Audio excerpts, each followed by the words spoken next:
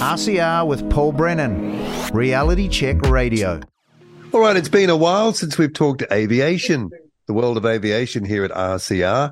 And Martin Noakes, former co-host on the New Zealand Aviation podcast with me years ago now, we did that for 7 years, joins me again from Brisbane. Hi, Martin. Good to have you back again. I hope everything's okay in Brizzy. G'day, Paul. Brisbane's pretty good at the moment, although it's been freezing there. The other day it was like 20 degrees.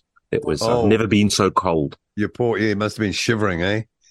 I was. It's like a sort of a mini ice age. Okay. I notice, speaking of Australia, I notice that Qantas has come into, a bit of criticism. I guess some people are positive about it as well, supporting the Yes campaign with Yes livery on some of the planes. And I've seen Aviation commenting on that. He's not too happy with it. What's being said about that? Qantas making really a political statement. Yes, well, it's partly owned by the government, so that's par for the course, really, isn't it? I don't think anyone's surprised. Most of the big corporates have come out in favour. Most of the big corporates have taken a fair bit of flack over it. I mean, Target had to change their in-store messaging because so many people were complaining. On the whole, just judging by from Australians I talk to, it doesn't look good for the yes vote. It looks pretty bad for the yes vote, actually. Yeah, so the association for Qantas with it might not be a very smart thing. Yeah, well, how do you know? Yeah, I don't think. I mean, it'll upset a few people. Most people won't care. It's like everything else, but it's probably for nothing. It's an empty gesture. Yeah, Qantas has a bit of a history of supporting political stances, don't they? Yes, they do. They are very strong in that type of thing. But again, they are indistinguishable from the government, essentially. So they will follow whatever the government messaging of the day is. I expect much like Air New Zealand in that respect. What's the story about the ghost flights into Adelaide? What's all that about?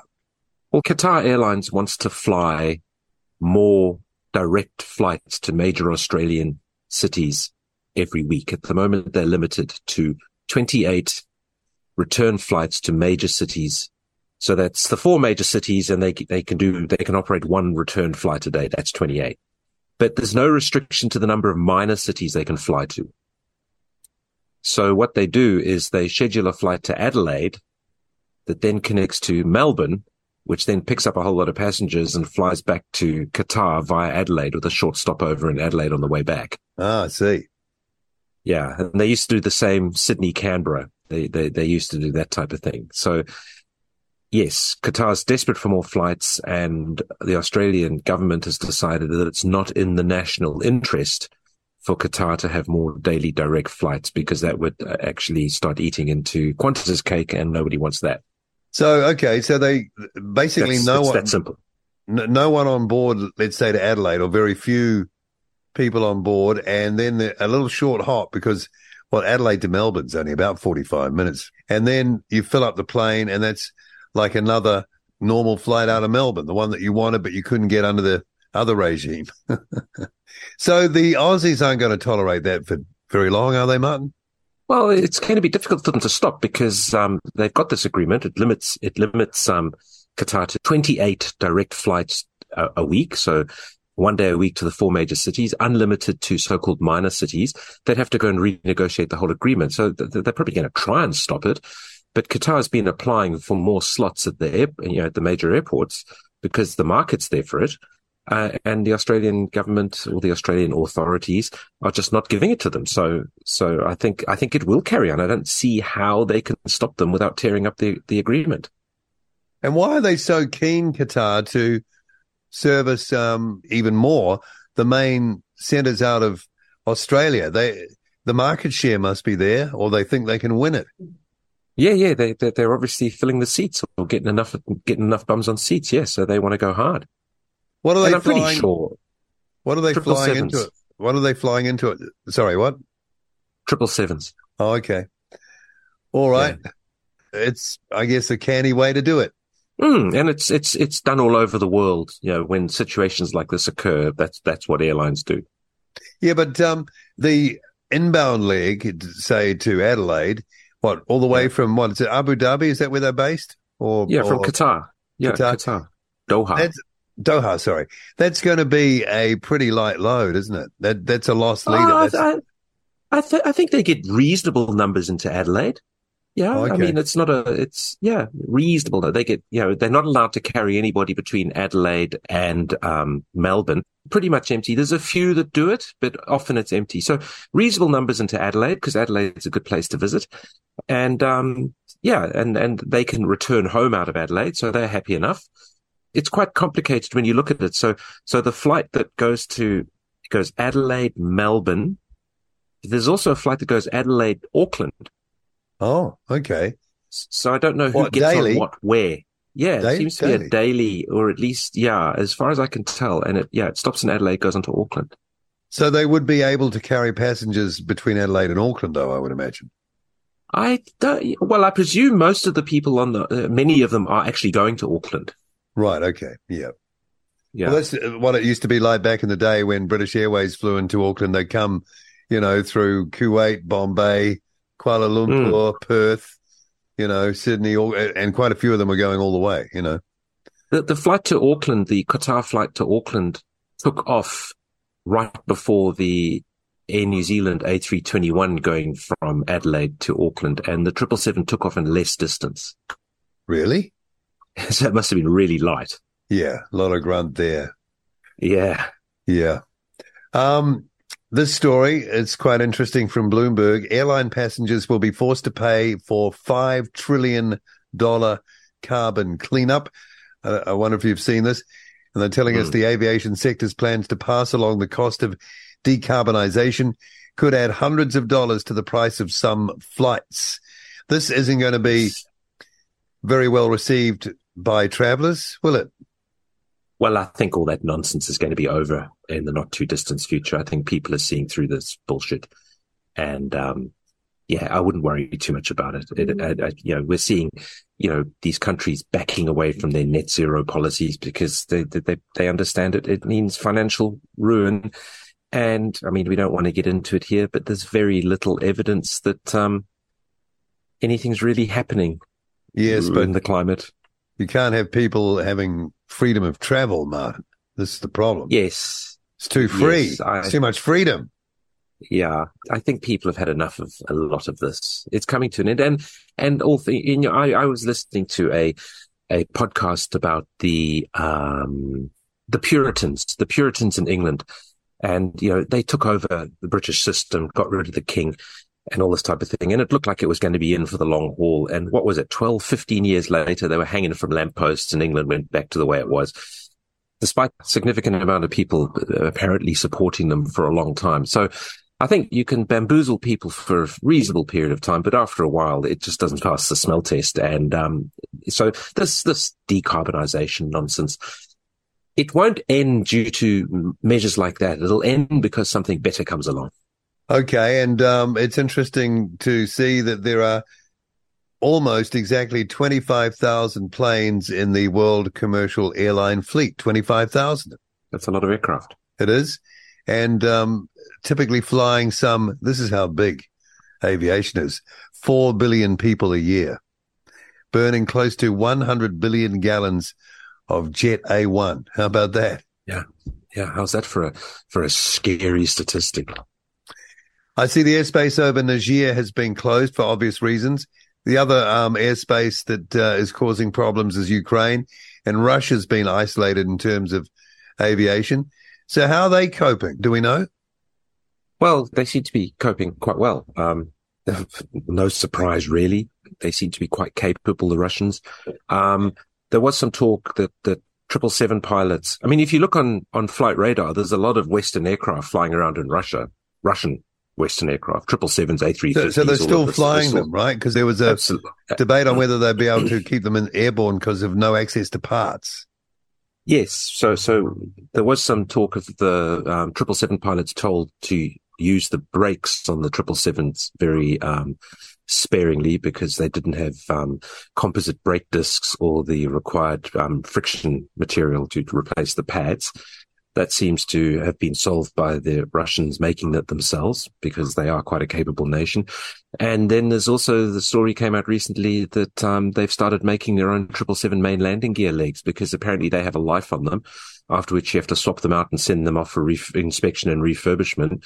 And the Russians are still doing that. They're just making their own, which doesn't surprise me, because let's not forget that Boeing had a big engineering development center in Moscow for the last 20 years.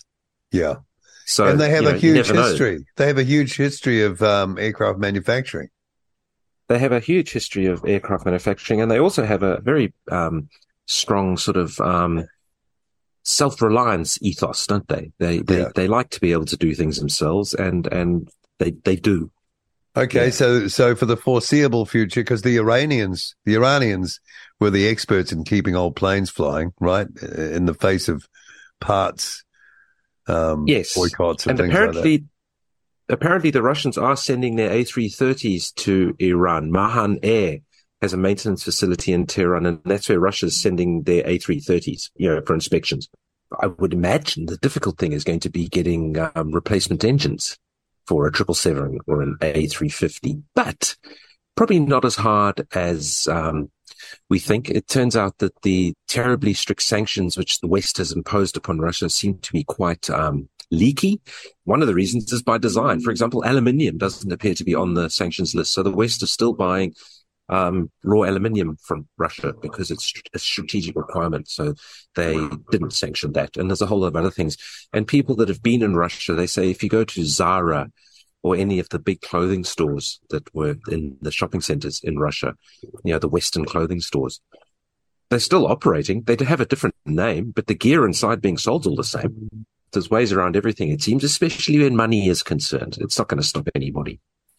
Is Ukraine Air still flying? I haven't looked into that. Are they still fly?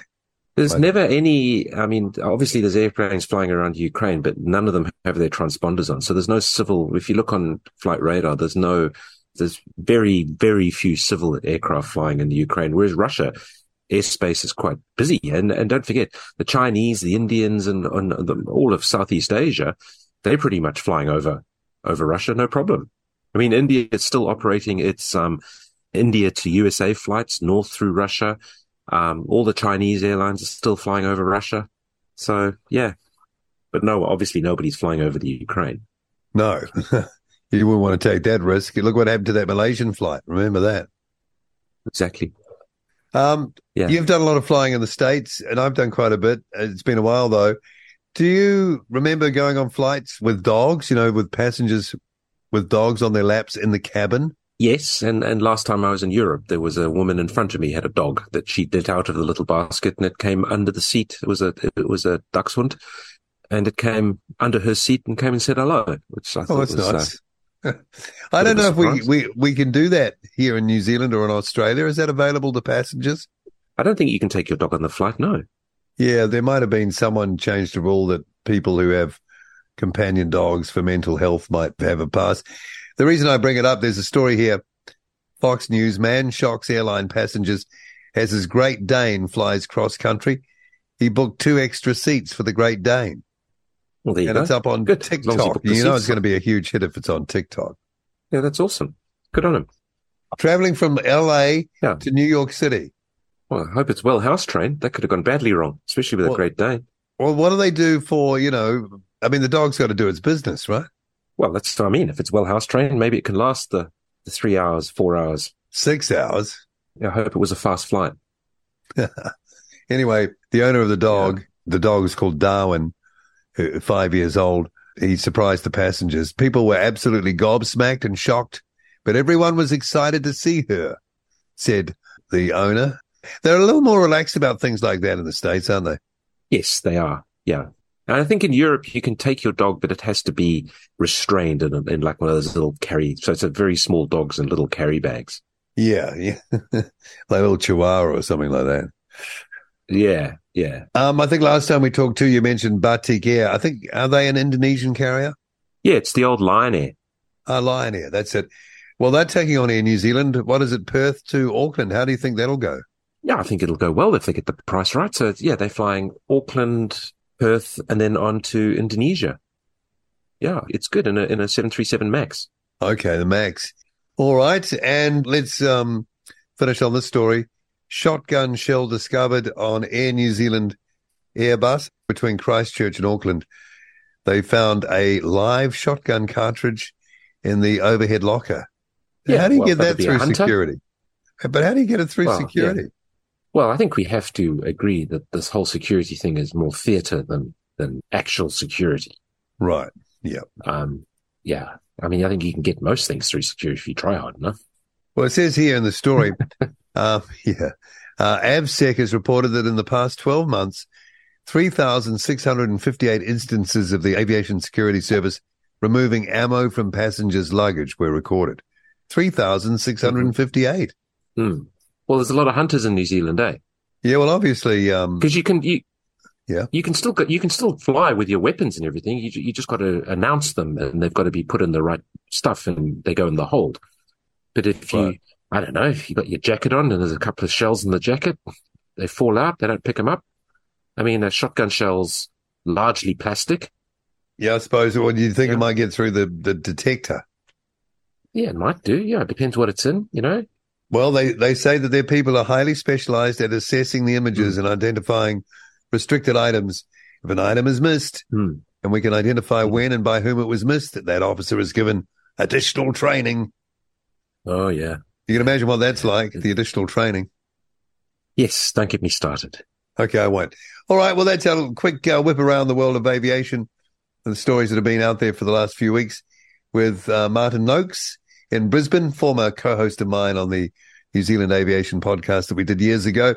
Thank you, Martin. We'll talk again sometime. Yes, speak to you later, Paul. Cheers. RCR with Paul Brennan, Reality Check Radio.